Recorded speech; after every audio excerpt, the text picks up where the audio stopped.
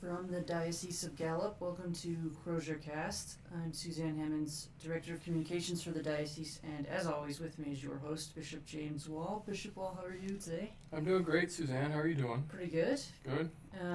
Today we wanted to talk about St. Joseph, but first we also wanted to say thank you for hanging with us. I think now that things are dying down a little bit with COVID numbers, we'll be okay to start recording again. I know we kind of moved away from the podcast. Yeah. Done a lot of videoing, I guess, or streaming because we do the Mass every day, and I've had a chance to do a few retreats for the Carmelite Sisters of the Sacred Heart in Los Angeles, out in Alhambra, and done those over streaming. But I'd like to get back to this. Yeah, and I think it'll be a little bit easier with in-person gatherings being a little more safe now, so that's good. So please stay tuned. And today I think it's pretty relevant because we're going to talk about St. Joseph, and not just the year of St. Joseph, but how during hard times he is a model for many Catholics in a lot of ways. So would you give us a brief overview? Maybe there are some people out there who only know him as, he never speaks in the Bible, so maybe they're not familiar with him. Who was St. Joseph? Well, let's go back about a year for us, because for everyone, we had to close the Masses to the public on the 17th of 2020, so March 17, 2020, Feast of St. Patrick's Day, which was one of the most difficult decisions I've ever had to make. It was really, truly sad. Thankfully, we were able to continue Masses, but just not with people present. And it was at that time, because it's the beginning of the pandemic, they made the decision to consecrate our diocese to St. Joseph.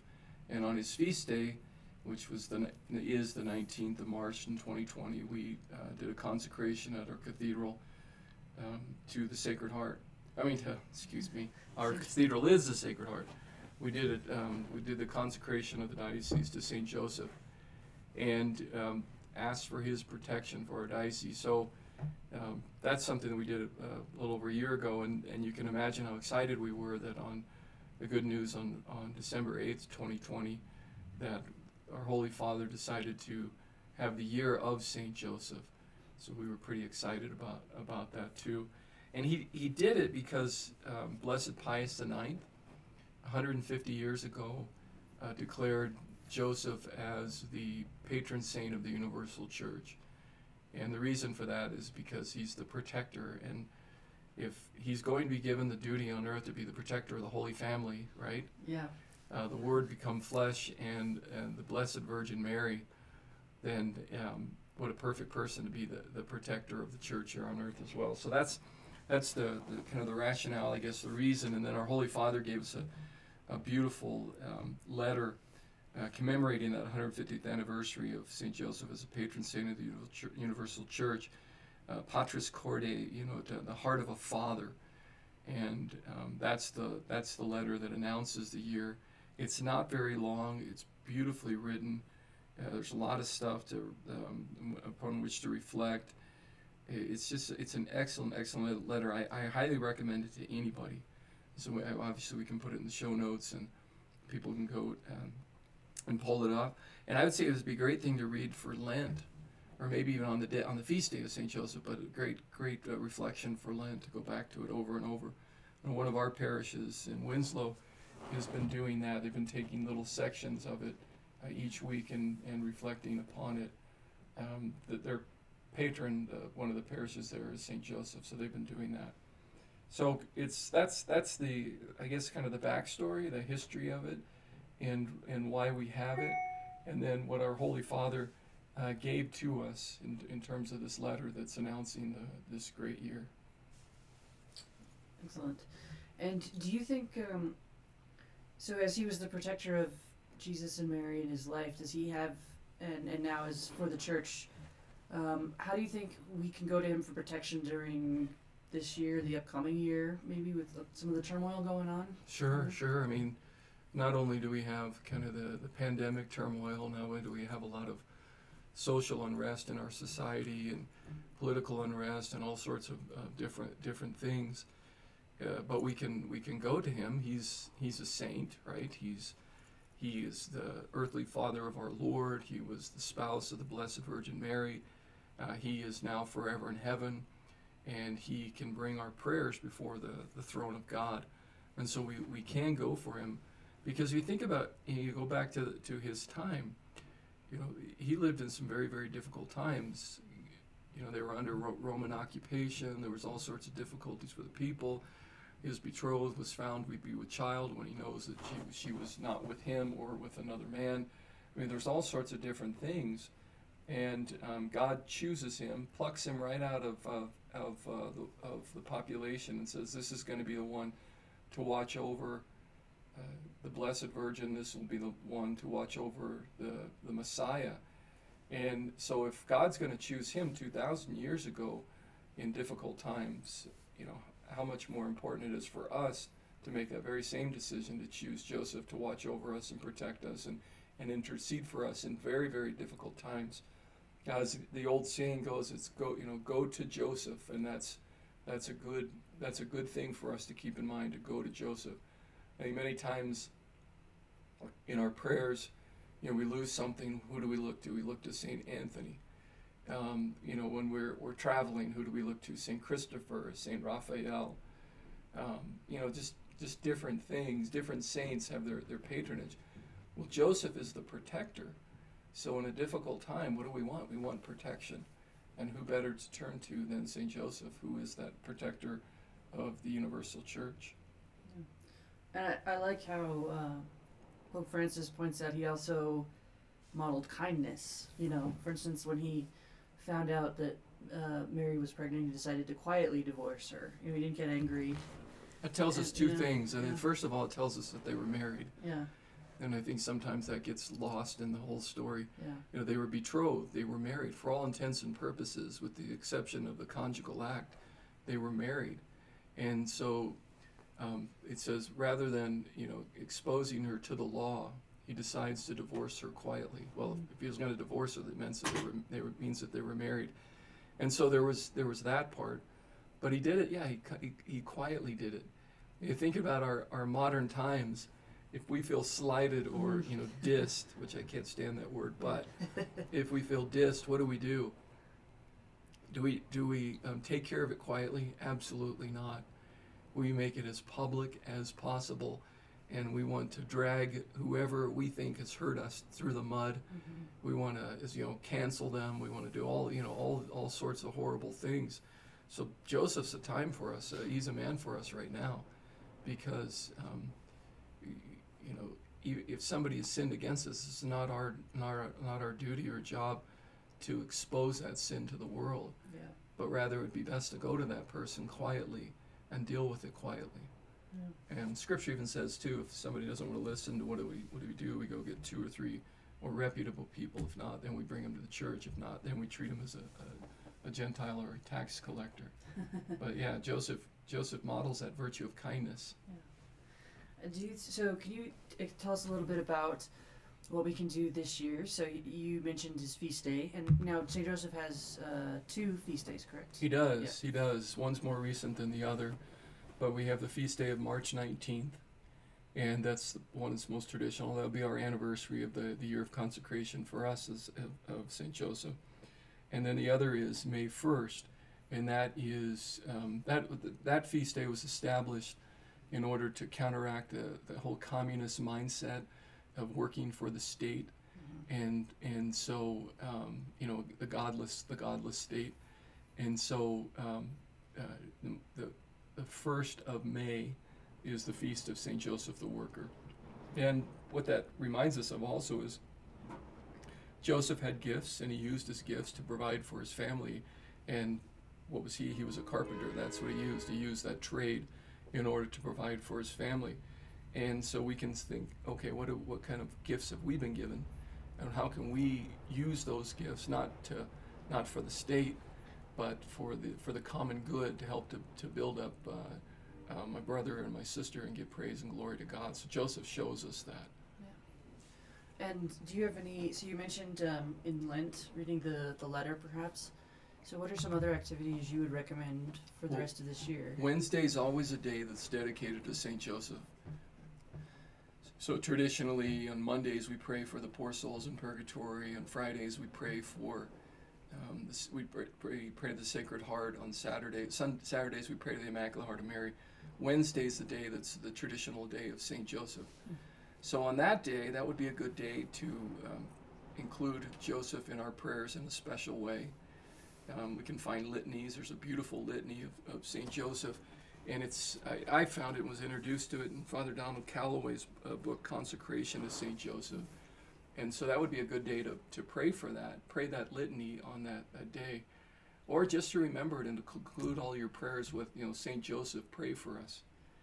So that would be something that would be good to do. As I just mentioned, the Consecration of Saint Joseph by Father Donald Calloway, exceptional book. I highly recommend doing this consecration during this year. That would be another good thing to do. The 19th is a day that's associated with Joseph because on March 19th, that's his solemnity.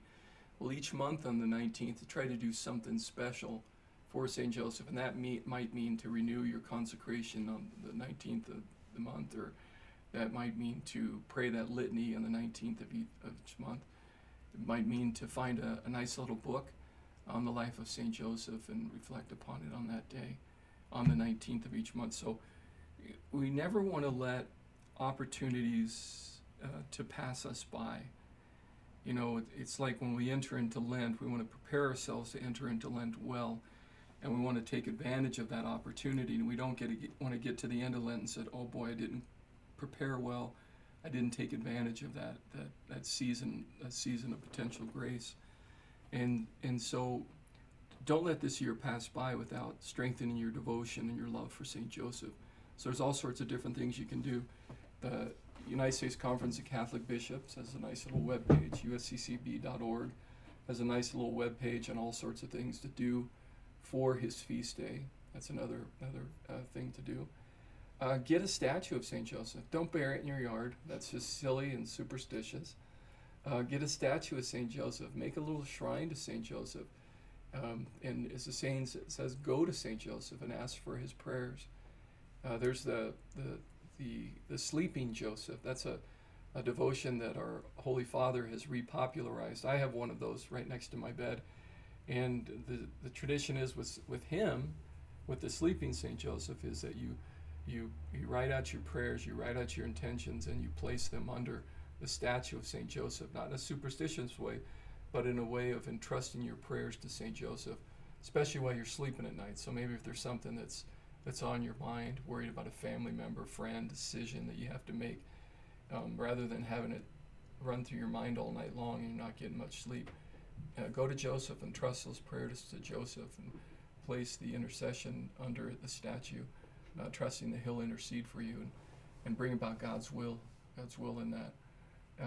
All sorts of different things. Maybe we're going to do at my mom's house. We're doing an outdoor shrine to St. Joseph too. So That's awesome. I have all sorts of ideas about St. Joseph, but usccb.org has some really neat things too.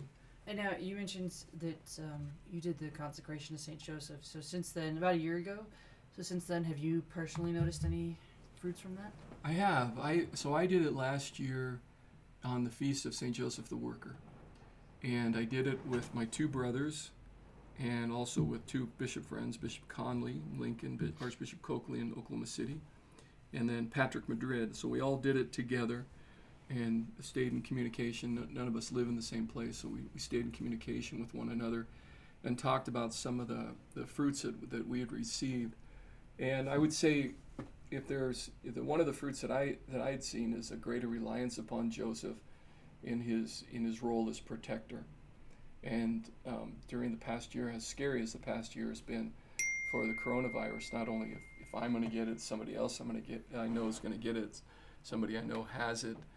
That was pretty scary. A lot of those times what I was able to do is go to Joseph and take those prayers and ask him to intercede.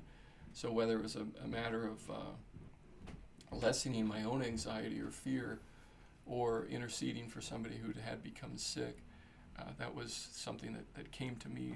I saw greater faith and trust in St. Joseph's intercessory prayers. That's a fruit that I had seen. My devotion to Joseph goes back to 1999. The year my dad died, I would walk into my first assignment, St. Teresa Parish in Phoenix, and my job as the parochial vicar was to lock the church every night. And I would start on one side, and I would kind of make my way all around the inside of the church, checking the doors and everything. And the very last thing I'd do before I'd lock the last door and alarm the place was there was a statue of St. Joseph. And I would light a candle, and I would pray for the repose of the soul of my father. But I also asked Joseph to be my father. And that's when I really started the devotion to St. Joseph for me. Prior to that, I'm sad to say I didn't have much of a devotion to him, but now I do, and it goes back to that. And finally, of course, we recently were blessed at the cathedral to get some new artwork, which is amazing. And I actually didn't know this, so we'll put pictures in the show notes. But we have a new altar, and it has the three hearts: the Sacred Heart of Jesus, Sorrowful Heart of Mary, Immaculate Heart of Mary, and then the Heart of St. Joseph. But I didn't realize that New Mexico has a tradition of a special flower. Sure. So they do.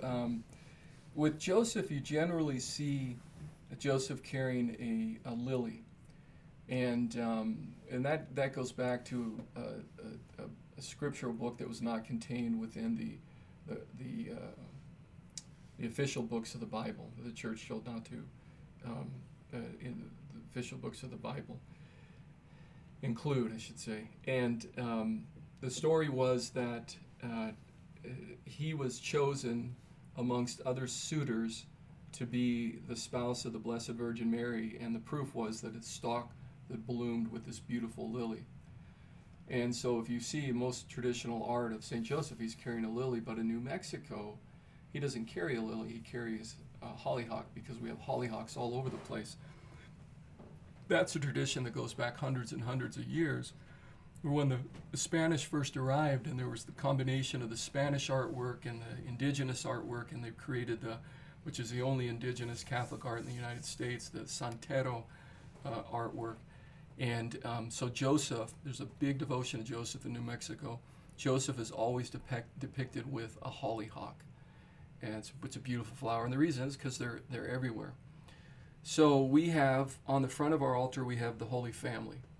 It's in the Cathedral of the Sacred Heart, which makes sense. So it's right in the center on the altar, because the Sacred Heart depicts the totality of the love that Christ has for us. And no greater way for us to experience that than within the celebration, the sacrifice, and the Mass, in which Jesus feeds us with his body, blood, soul, and divinity. And then on the left side, we have traditionally Our Lady's placed on the left, and so we have the Immaculate Heart of Our Lady. And there's a sword that pierces that, which reminds us of the prophecy of Simeon. A sword shall pierce your heart, and the hearts of many will be laid bare. And then on the right side, we have the image of the chaste heart of St. Joseph. And he's chaste because he's the one that protects the chastity of the Blessed Virgin Mary, her perpetual virginity.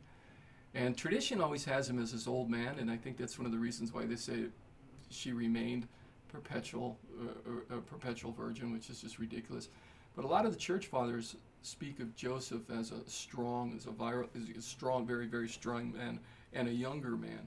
So that's the image that I have of Joseph.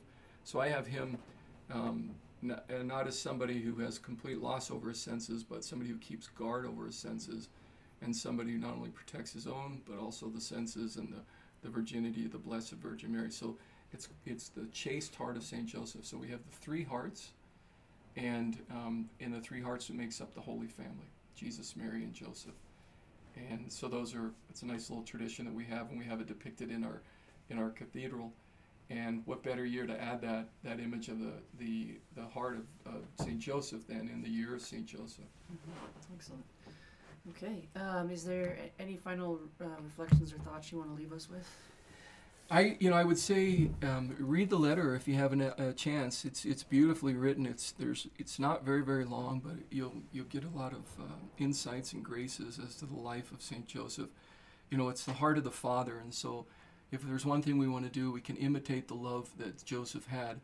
As St. Paul says, be an imitator of me as I am an imitator of Jesus Christ. So we can be an imitator of St. Joseph inasmuch as he had imitated the love that Jesus has for us. and the love that Saint Joseph shown as well. So we can focus that on having the love of the Father, no matter if we're a man or a woman, or if we're a husband, wife, a religious, single person, priest, whatever the case might be. We can all imitate that love that Saint Joseph had for our Lord and for Our Lady, and especially showing forth as the protector of the Holy Family. Excellent. All right. Would you leave us with a prayer? Sure. May the Lord in His love and His mercy pour His Spirit upon you and bless you and keep you through the intercession of Saint Joseph, the patron of the universal Church. May He give you strength and heart of mind and body, so that you can imitate the very same love that Joseph showed to the Holy Family. In the name of the Father, the Son, and the Holy Spirit. Thank you once again, Bishop Wall, and thank you to everyone for joining us. Thank you. God bless.